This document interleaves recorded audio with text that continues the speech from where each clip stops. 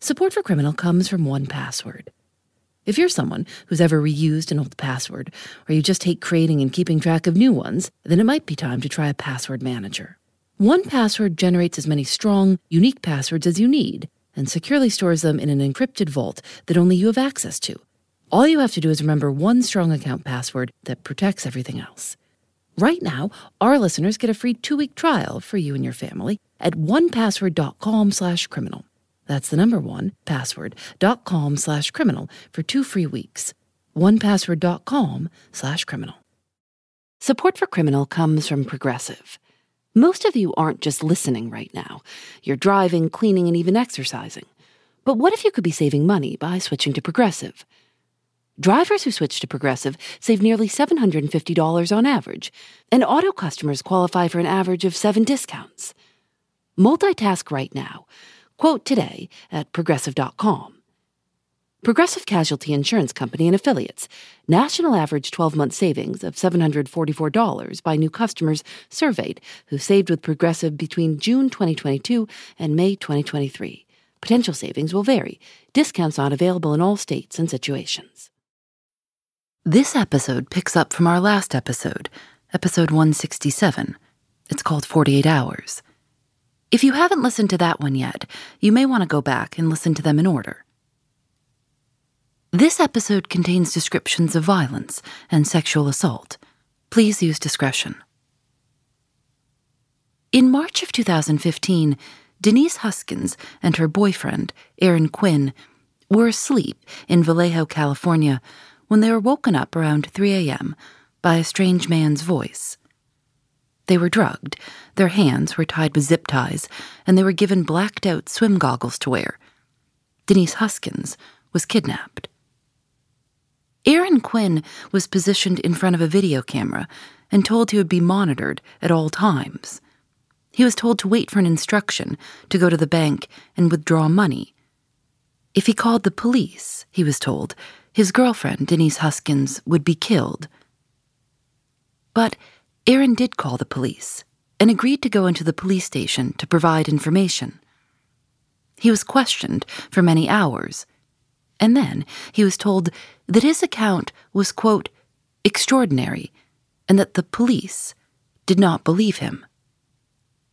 Denise Huskins had been put into the trunk of a car, driven hours away, and held prisoner. Her kidnapper had raped her twice. After about 48 hours, Denise was released. Before she was let go, her kidnapper threatened her. He said he knew she would talk to the police, but that there were 2 things she could not tell them: that he had served in the military and that he had raped her. If she told police either of those 2 things, the man said his organization would come back for her and for her family. He said he'd be watching. She was told, "We know where your family lives." And then she was let go, dropped off in her mother's neighborhood in Huntington Beach near Los Angeles. It was March 25th, 2015. Denise spoke with Huntington Beach police officers. They asked if she needed medical attention. But then an officer asked Denise, quote, "Did you ever ask him to let you go?" She noticed that the officer was holding a recording device down at his side. She asked to speak to her mother and father. An officer said that would happen after she spoke with detectives. She was asked if she'd been sexually assaulted, and Denise said no. She kept asking to speak to her parents. She says she knew something wasn't right. A strange story involving a Vallejo woman. 29-year-old Denise Huskins turned up this morning at her mother's house in Huntington Beach after claiming she was kidnapped. Huskins' boyfriend, 30-year-old Aaron Quinn, told police Huskins was forcibly kidnapped from his home on Mare Island early Monday morning. Attorneys for Aaron Quinn maintain he is a victim, not the perpetrator of a hoax in the so-called kidnap for ransom of his girlfriend, Denise Huskins. Quinn is the one who called police Monday, claiming Huskins was taken in the middle of the night from his home. The Vallejo police issued a statement announcing that Denise had been located and read it out loud at a press conference that afternoon. Aaron, who was still in Vallejo, watched it on the news at his lawyer's office. The statement said, quote, "From an investigative standpoint, nothing has changed." Which I could tell that we were still suspects because everything showed change and Denise is alive. I eventually go back to the station with my attorney. This is around 7 p.m. that night, and Detective Mustard tells me, "We're going to offer you a proffer of agreement, immunity, to say this thing was all made up." A proffer agreement invites someone to share everything they know about a crime with assurance that what they say won't be used against them. Denise was also offered a proffer agreement, told she could have immunity if she agreed to tell prosecutors what she knew about the kidnapping. Aaron and Denise were both offered the same deal. And either I take it or Denise takes it, but not both of us. And whoever takes it first will get it. And my response is, immunity from what? So they're pretty much trying to pin us against each other. Denise, in Huntington Beach, was now with her aunt and her cousin. Her cousin was an attorney, and he'd spoken on the telephone with Detective Matt Mustard of the Vallejo Police Department. That's how she learned about the proffer agreement. Her cousin also told her that the FBI was sending a plane to John Wayne Airport to transport her back home to Vallejo. Denise's family hired a criminal defense attorney, a man named Doug Rappaport. Doug Rappaport told Denise not to take the FBI plane.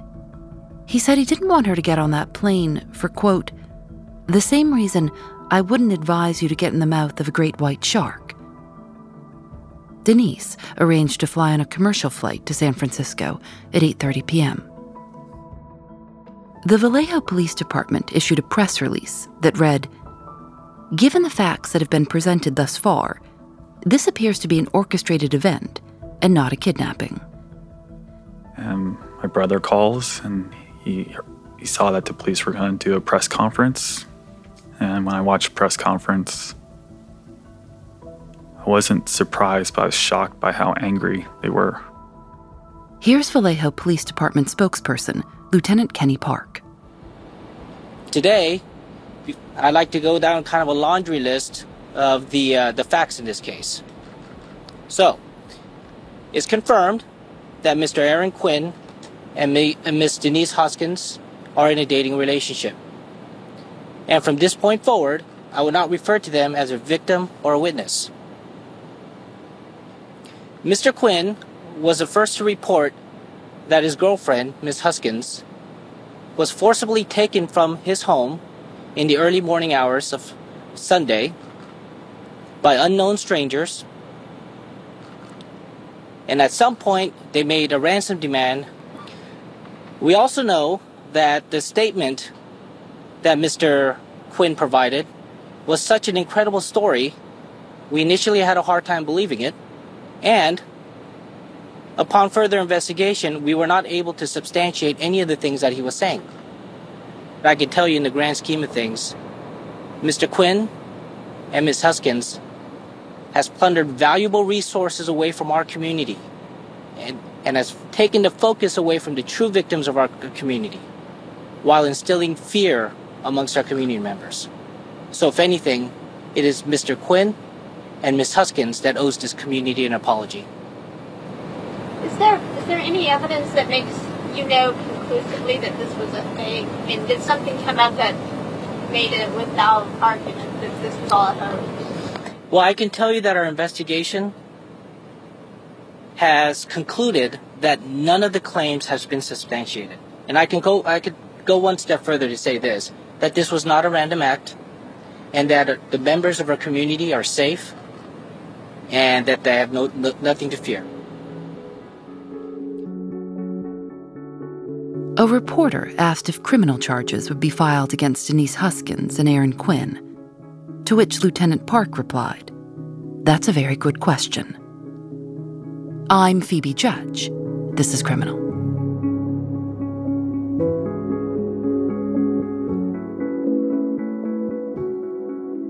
I arrive in San Francisco right around the time that this press conference is airing. And by the time I get to my defense attorney's office, one of the first things he says to me is, look, like, the Vallejo police just threw you under the bus. They held a press conference saying that this was all a hoax. And I'm just sitting there in shock. You had just been released a few hours earlier. Yeah, I mean, less than 12 hours before that. Yeah, and I mean, it just was going from one nightmare to the next, and it just didn't make sense to me that the police would go after me so aggressively. And I'm playing back, everything that happened and the evidence that happened. I mean, I'm even considering, like, did I have a psychotic break? I mean, am I... And then I'm thinking about everything that was said to me in captivity and all the different threats. And, if you say something to the police, we'll know. And the military-style tactics that were used and their complete arrogance that they wouldn't get caught. And so then I'm wondering, too, like, how deep does this go? Is one of them involved in the police? And so, I'm thinking of all the different possibilities of why this could happen, because it just made no sense. And even my defense attorney is like, I have decades of experience, and I've never seen a police department go out this aggressively so soon. Denise's defense attorney asked her to tell him every single thing that the police could potentially learn about her past and try to use against her. She answered questions for hours. My defense attorney listened to me and he said, I'm going to represent you and we'll fight this. And, you don't have to speak to the police, but if you do, you absolutely do have to tell them about the assaults and about them being in the military. And I was sick, just ill, just trying to make that decision, thinking, if I choose to do this, am I going to be putting a gun to one of my family members' head and killing them? So I just felt internally like being ripped apart. And my defense attorney tells me, which helped me make that choice. He's like, look, the whole world is watching you right now. And that's what people like this do. They want to have power and control over you for the rest of your lives, and you can't give that to them anymore. Ultimately, it's your decision. But the only way we have a chance at catching them is if you talk to the police. And so I agree in the middle of the night at 2, 3 a.m. And he says, okay. And he just starts working to try to get in contact with someone from Vallejo. And I could hear Doug saying, look, we need to get her to a hospital for a SART exam. That's the first step we need. Because that, the best time to collect evidence was within 48 hours. And the longer we wait, the less likely we're going to get this evidence. So that's what we need to do. And this would be for a rape exam, of a sexual assault exam. Right. Yeah. In short, it's SART, but it's a rape exam. And that officer on the phone goes, well, how do we know that she's raped? She won't even talk to us. And my defense attorney is saying, because I'm representing her and I'm speaking on her behalf, and I'm telling you that she's gone through a horrible ordeal. She was threatened. We need to do this. And his response is, look, we'll come to the station tomorrow. We'll talk to her, and then we'll see if it's worth setting up the exam. So I go in and I talk to them for 6 or so hours. I give them my clothes. I tell them everything that happened. I tell them why I initially denied the assaults to the Huntington Beach police because of those threats that were held against me. Denise remembers that Detective Matt Mustard asked her about her drug and alcohol use and about her mental health. He asked her, did you ever think about fighting back or escaping? He said to her, your dad told us you're a marathon runner. He said you're really tough.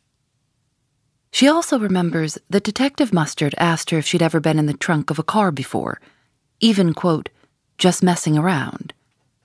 She says he commented repeatedly on how calm she was. And eventually they say, okay, we'll set up the SART exam. And the two nurses were really nice. And and as respectful as they can be, but I have this female FBI agent sitting in the corner who I haven't really talked to. I have another officer outside. I'm getting stripped naked. They're taking pictures of me, including bruising on my back from where he dropped me. And I'm just thinking, this whole time, like, is my body going to betray me? I didn't fight him off. And so because of that, are they even going to believe me? As early as March 26th, one day after the kidnapper had released Denise, reporters began to compare her to the fictional character in the 2012 crime novel by Gillian Flynn. The movie version was released in 2014 with Ben Affleck and Rosamund Pike. In Gone Girl, a man is the primary suspect in the disappearance of his wife. It then comes out that the wife staged her own disappearance and made her husband look guilty in order to get back at him for cheating on her.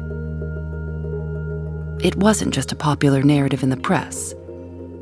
At one point, an FBI agent asked Denise's lawyer, "Have you ever watched the movie Gone Girl? It'll explain a lot." Their conclusions were based off of fictional stories. They want to say our case was too strange to be believed. I think it's unbelievable that they're basing a thing off a movie and a novel. That's shocking to me. People began saying horrible things about Denise and Aaron online. Denise received death threats. One person wrote, "I wonder how many women were truly victimized while resources were being used to find a liar." People said Denise wanted her 15 minutes of fame. Even people Denise thought were her friends were sharing stories on Facebook with headlines like, "Real-life Gone Girl allegedly staged her own insane fake kidnapping." There was someone insisting that Denise and Aaron were telling the truth. They were sending emails to the San Francisco Chronicle, taking responsibility for the kidnapping. The kidnappers actually sent emails after the police press conference calling it a hoax, and they sent 5 emails trying to clear our names and describing how they did the crime in great detail. The emails contained details that had not been made public, and the sender emphasized that Denise and Aaron were victims and that this was not a hoax. Denise and Aaron and their attorneys thought that the presence of details that no one else knew would be persuasive to the police. And in fact, they use this as another joke. I mean, people rolled their eyes and, oh, haha, kidnappers coming to their defense, and dismissed it as if we wrote it, including law enforcement. I mean, they even, I think, accused my attorney at one point of maybe helping me write something, and that was pre-scheduled emails. And I mean, so it didn't matter what happened. It was decided, there was no escaping it. All this time, the two of you hadn't been reunited yet because you were both now suspects in a crime, and your lawyers were saying, we've got to be really careful. Tell me a little bit about that, not being able to be reunited with each other right away, and what that was like when you eventually were. Our lawyers were telling us if we get charged, we might not be able to talk for years. All I want to do is just hear her voice. It was at least 3 days till we actually got to see each other. Almost a full week after the kidnapping is when we first were reunited. And during that time, I was afraid that maybe Denise was blaming me because I was punishing myself, not just for the kidnapping, but how I treated her before. And I thought she maybe just wanted to stay away from me and wipe the slate clean. But she didn't want to see me, and we were able to meet up at a hotel, and we just collapsed in each other's arms and just sobbed and just fell down in the bed and just held each other for hours. It just felt like I could really let go. Kind of like it re-energized me, and I felt like us being together made us both stronger. I mean, from that point on, especially the next couple months, we did not leave each other's side. And so there was a big sense of relief knowing that I wasn't just going to be by myself and I was going to have him by my side.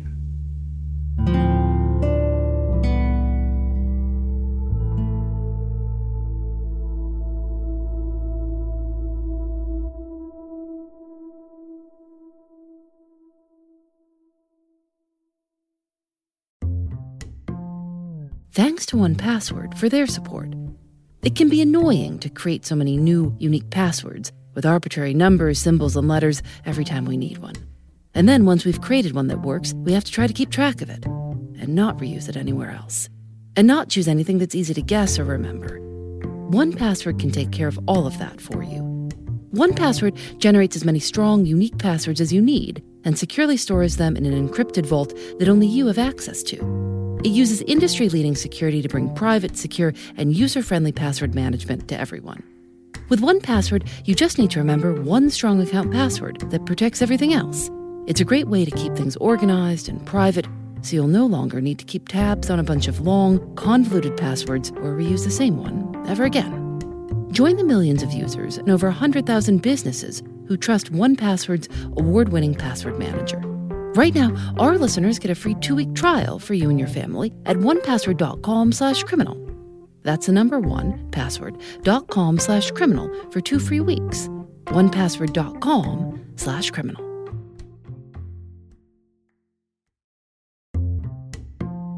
Support for Criminal comes from Factor.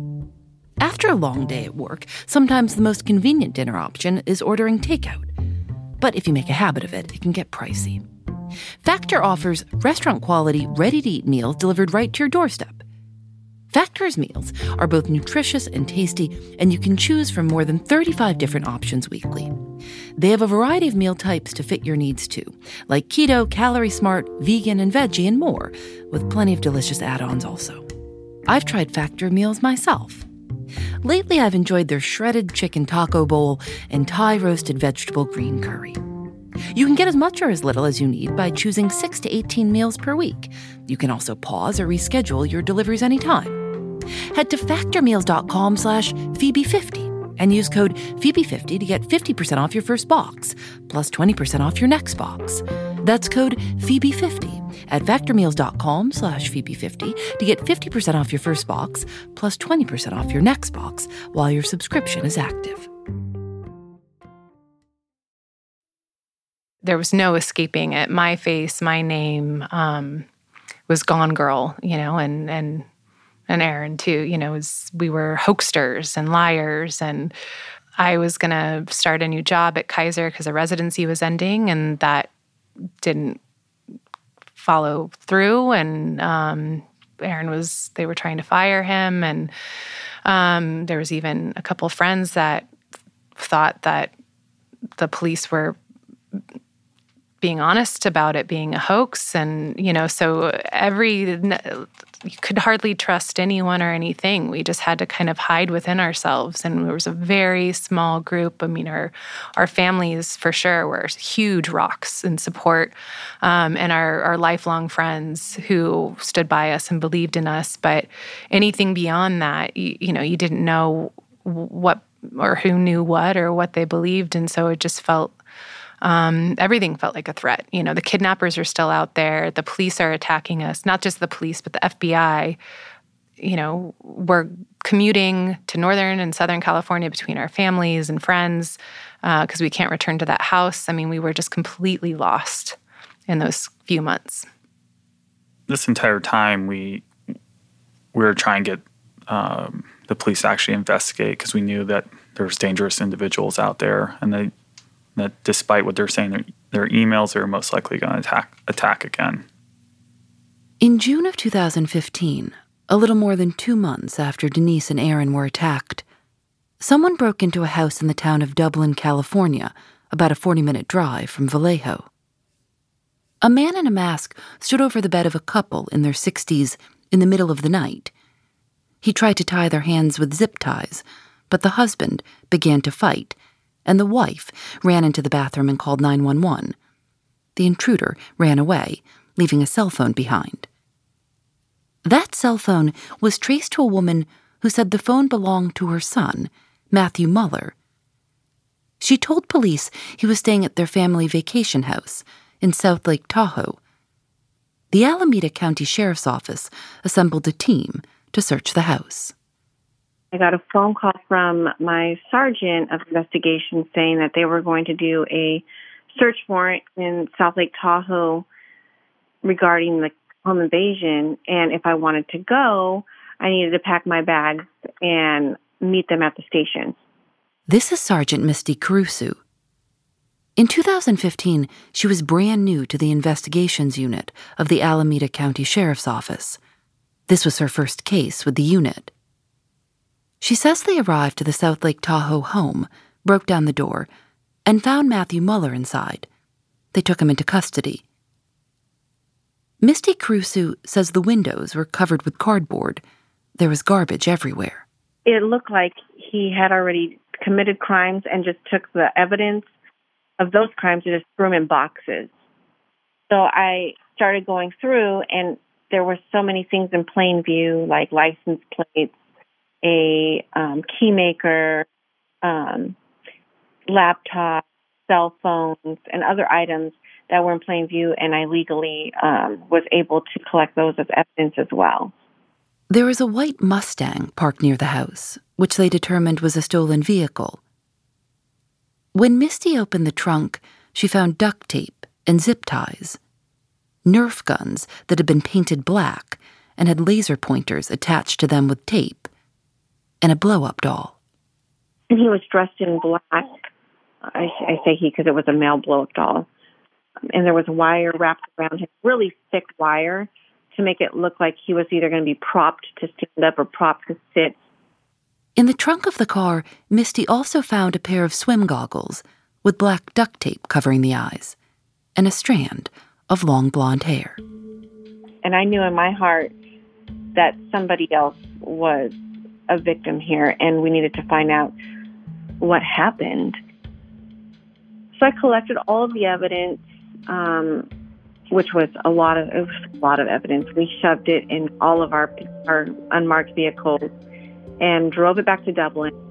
I talked to the commander and told him that we needed to go back up to Lake Tahoe and take the vehicle as one complete piece of evidence instead of just taking everything else that was inside of it. So they ultimately ended up going back up there and taking the vehicle. And then when I got back to the station, it was just going through tiny little bits of everything. The white Mustang had been stolen from a Touro University student on Mare Island, where Aaron Quinn lived. When Misty spoke with the student, he told her about a man who'd been going around Mare Island looking into people's windows, sometimes standing on a retractable ladder. The student said Mare Island residents frequently called the Vallejo police about it, but no arrests had been made. He also told Misty that his car had been stolen very close to the time when a woman named Denise Huskins had been kidnapped, and that the Vallejo police had dismissed it as a Gone Girl hoax. I went online, I Googled Gone Girl Vallejo kidnapping. I saw Denise's video, the news conferences with her lawyers, and she had blonde hair. It all made sense to me. She called the Vallejo Police Department and said she had a person of interest that they might want to look at in connection with the kidnapping of Denise Huskins. She says that it took a number of phone calls before someone would speak to her, and then she was told that they weren't investigating the case any further. It was with the FBI.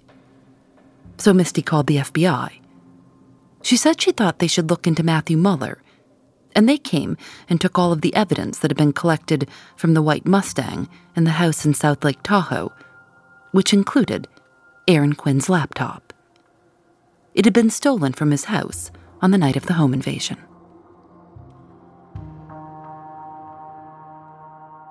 And then everything else, the white Mustang also had in the GPS the cross streets where I was dropped off, where I was released.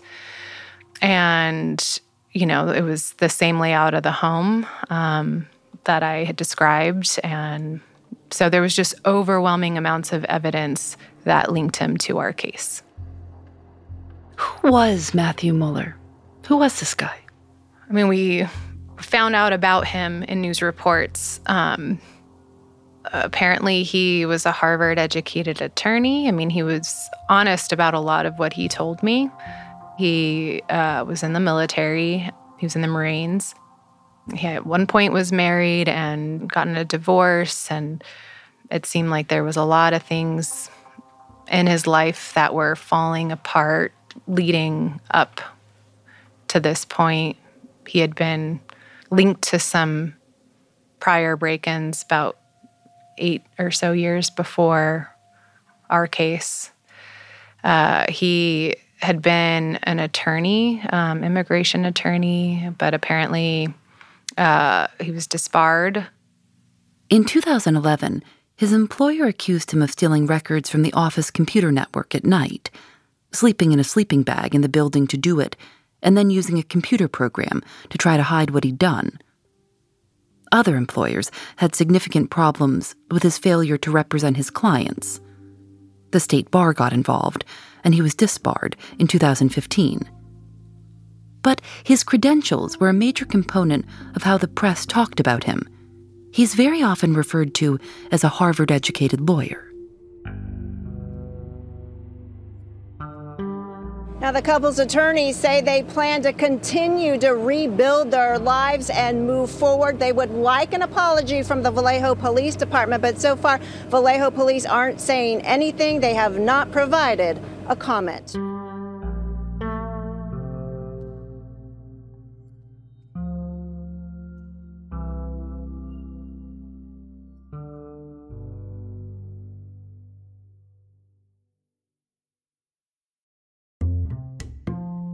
Thanks to Progressive for their support. While you're listening to the show, maybe you're also doing something else. Driving, dishes, folding laundry. I listen when I go on walks. If you're not currently driving a car, you could also be getting an auto quote from Progressive Insurance. Save money right now from your phone. Drivers who switch to Progressive save nearly $750 on average. And auto customers qualify for an average of 7 discounts. Discounts for having multiple vehicles on your policy, being a homeowner, and more. Progressive will be with you 24/7, 365 days a year, so you're protected no matter what. You can get a quote for your car insurance at Progressive.com to join over the 28 million drivers who trust Progressive. Progressive Casualty Insurance Company and Affiliates. National average 12-month savings of $744 by new customers surveyed who saved with Progressive between June 2022 and May 2023. Potential savings will vary. Discounts not available in all states and situations. Hi, I'm Johanna Ferreira, Content Director at Pop Sugar Juntos. Juntos is all about celebrating Latina culture, pride, our many intersectional identities, and joy. Thanks to support from Prime, there's so much to get into over at Juntos this month. From conversations with the Latina minds behind our favorite new movies and resurrected TV shows, to thoughtful celebrity commentary and exclusive interviews with some of the biggest Latin music artists today. And it doesn't stop there. Get more of the music, movies, and shopping you love on Prime. Whatever you're into, it's on Prime. Visit Amazon.com/Prime to get more of whatever you're into, from streaming to shopping. And get all of our latest coverage at popsugar.com/juntos. Con amor, Johanna. At this point, Denise and Aaron began to learn things they hadn't been told before. They learned that 3 phone calls were made from the kidnapper to Aaron's phone around 8:30 p.m. on March 23rd, the first night Denise was being held captive. The police had Aaron's phone and had told Aaron that there had been no communication from the kidnappers. They learned that the phone company was cooperating and could trace those calls to within 200 square meters of the caller's location in South Lake Tahoe. So, had police wanted to trace the calls and search the area, they could have done so the first night. Denise and Aaron learned that the missed calls had been made with a prepaid track phone that had been bought at Target.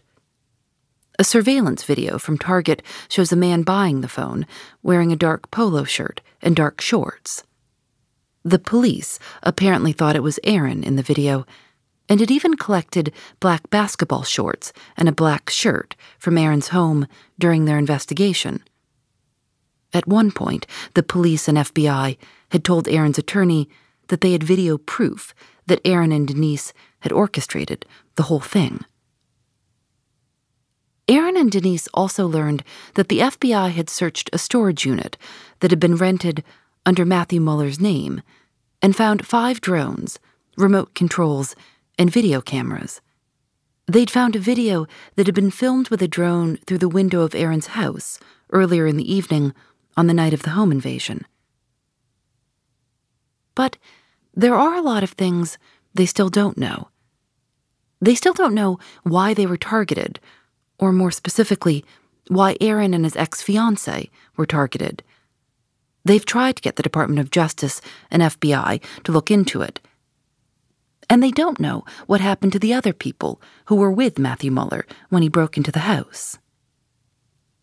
Investigators have told them that Matthew Muller acted alone, pointing to the blow-up doll and audio recordings that Muller made to make it seem like multiple people were present in the house. In an interview from jail, Muller told a reporter he acted alone. But Denise and Aaron say they know what they saw and heard. As Denise put it, "It feels like every step of the way they're trying to gaslight us into changing our recollection of events to fit the narrative they've created." In September of 2015, Matthew Muller pled no contest to 4 counts of battery, robbery, and assault for the Dublin home invasion, the case where Misty Caruso had been assigned to collect evidence. He was sentenced to 10 years in prison.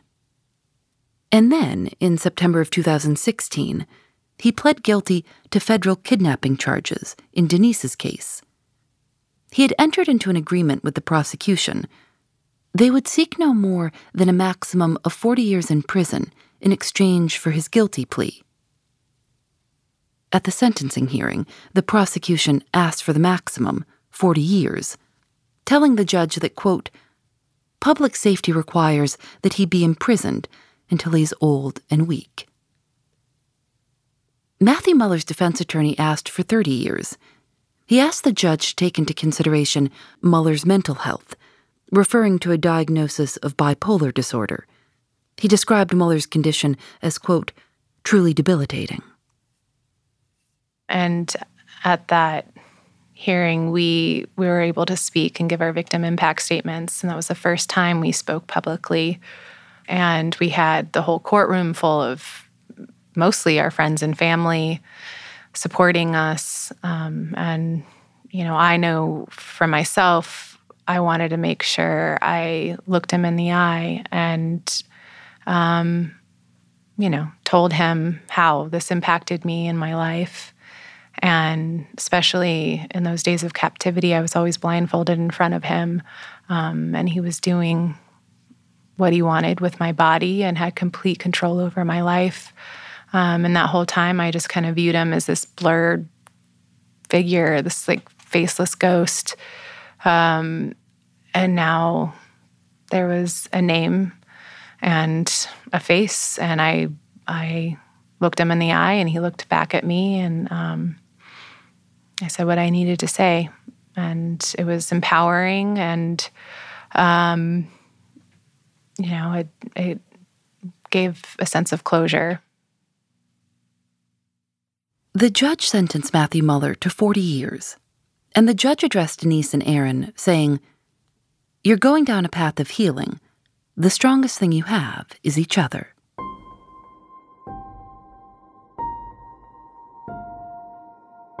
In January of 2018, the state of California brought 6 more charges against Matthew Muller for crimes committed against Aaron and Denise: kidnapping, 2 counts of rape, robbery, burglary, and false imprisonment.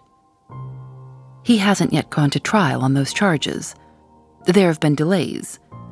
Muller at times wanting to represent himself, at times working with attorneys, firing them, again representing himself. In November of 2020, a judge ordered him to be moved to a secure mental health facility, and it was reported that he had been found incompetent to stand trial. We contacted the Solano County District Attorney's Office for an update, but haven't heard back. When did you decide to sue Vallejo? I think we filed it in September 2015. We had spoken to a civil attorney actually maybe a month before we found out that Mueller was caught. Didn't seem like it was going to go anywhere because it's really hard to fight the police. But, now that Mueller was caught and there's actual evidence to show, actual evidence now made public to show that we were actually a part of this horrific crime, we had more to go on as far as being able to continue with a suit. Yeah, and we spent about $140,000 on criminal defense attorneys, and we weren't even charged. Not many families have that type of resources, and it was, we're dipping into our parents' retirement funds, and I was fortunately able to sell my home, but taking away a lot of money that many people can't do. And our hope too with the lawsuit is that maybe they'll show some level of accountability. The city of Vallejo agreed to pay Aaron and Denise $2.5 million. But as far as they know, none of the Vallejo Police Department officers were reprimanded. Detective Matt Mustard was named Officer of the Year for 2015. Last year, a former Vallejo Police Department captain, John Whitney, sued the city and the department for wrongful termination. In his lawsuit, he alleges that he was fired after speaking up against police misconduct. John Whitney describes an incident where shortly before the press conference, in which Lieutenant Kenny Park said Denise and Aaron owed the community an apology, he heard the department chief, Andrew Badu, tell Lieutenant Park to, quote, "burn that bitch." He alleges that he was instructed to delete text messages from his phone that referenced Denise and Aaron's case. And he described a culture within the department where some officers would bend the tips of their star-shaped badges to signify that they had killed someone while on duty. We reached out to the Vallejo Police Department for comment, but haven't heard back.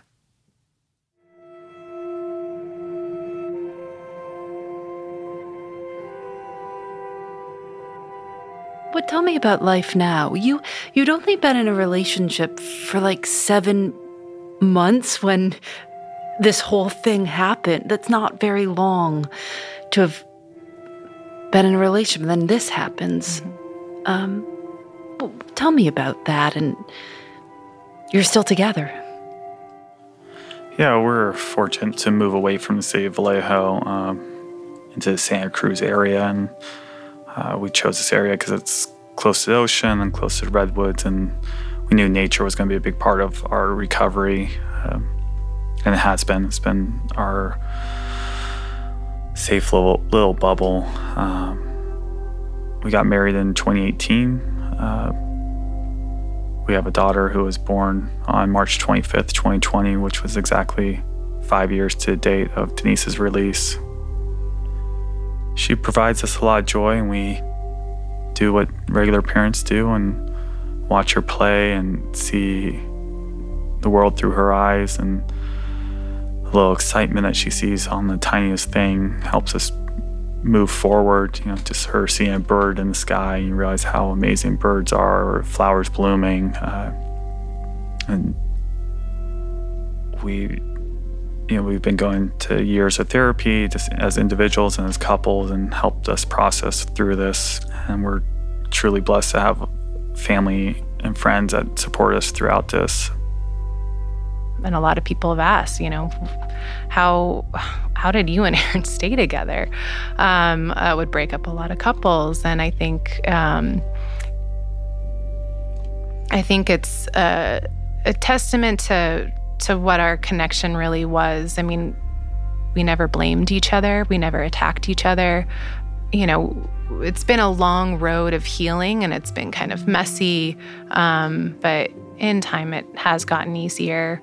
And we are really fortunate to be in a much better place. We have each other, we have our families, we have our sweet little girl, we have our jobs, and we're still helping people, and we're treating patients, and now we get to reclaim our trauma and share our story.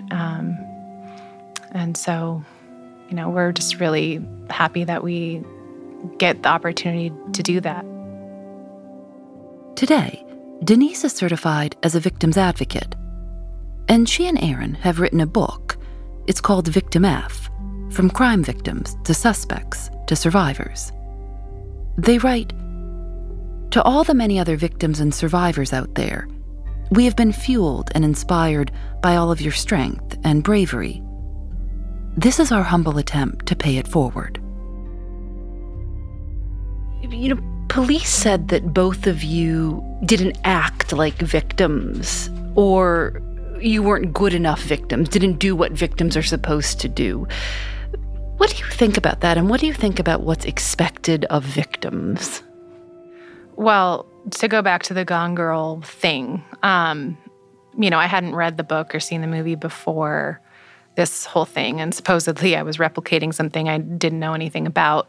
But when I did watch the movie, I mean, but before that, I would kind of go back and forth. I should have done this. I should have fought back. So then I'd have bruises. So I had internal injury. So they would believe me. And I just kept battling with myself about it until I watched that movie. I realized it didn't matter what I did or said if I had more gruesome injuries, because she hit herself in the face with a hammer. She was very dramatic when she's released, and I was told I was too calm. So it was clear that they had decided before I was even released that they didn't believe me. And so it didn't matter how I acted. They were going to make that fit their beliefs and their narrative. And on my part, some of the things I were telling my brother was I knew too many details, which I don't even know what that means. I'm trying to give them as much information as possible to help them. So is too many details 7, 8, 9? It's an arbitrary cutoff. I think people don't know how they're going to react until they're in that experience. And police are trained that every victim acts differently. The tunnel vision, the confirmation bias is a thing that people need to realize, that they may be falling into those traps of how someone should act. And you don't know everyone's story. I don't believe empathy is putting yourself in someone else's shoes, because that's impossible. I think empathy is knowing that you'll never be in someone else's shoes, but you try anyways.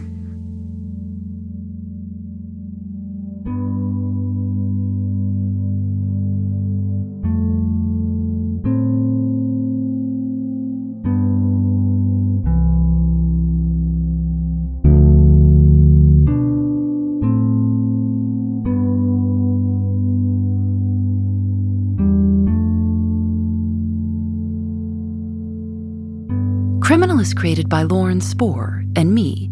Nadia Wilson is our senior producer. Susanna Robertson is our producer. Engineering by Russ Henry. Audio mix by Michael Rayfield, Johnny Vince Evans, and Rob Byers of Final V2. Julian Alexander makes original illustrations for each episode of Criminal. You can see them at thisiscriminal.com. We're on Facebook and Twitter @Criminal Show. Criminal is recorded in the studios of North Carolina Public Radio, WUNC. We're a proud member of Radiotopia from PRX, a collection of the best podcasts around. I'm Phoebe Judge. This is Criminal.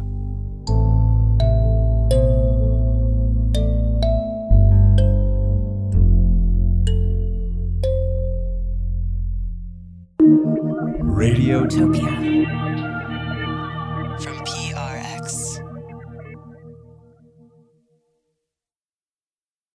Thanks to Progressive for their support. Most of you aren't just listening right now. You're driving, cleaning, and even exercising. But what if you could be saving money by switching to Progressive? Drivers who switch to Progressive save nearly $750 on average, and auto customers qualify for an average of 7 discounts. Multitask right now. Quote today at Progressive.com. Progressive Casualty Insurance Company and Affiliates. National average 12-month savings of $744 by new customers surveyed who saved with Progressive between June 2022 and May 2023. Potential savings will vary. Discounts not available in all states and situations. Hey, this is Scott Galloway, author, professor, entrepreneur, and most importantly, host of the Prop G podcast. We got a special series running on right now called The Future of Work, where I answer all your questions on, surprise, the future of work. Questions including, what are we missing when we work remotely? Or how do we handle work-life balance when a major opportunity comes knocking? From the provocative to the technical, we're offering insights you won't want to miss. So tune in to The Future of Work, a Prop G Pod special sponsored by Canva. You can find it on the Prop G Pod wherever you get your podcasts.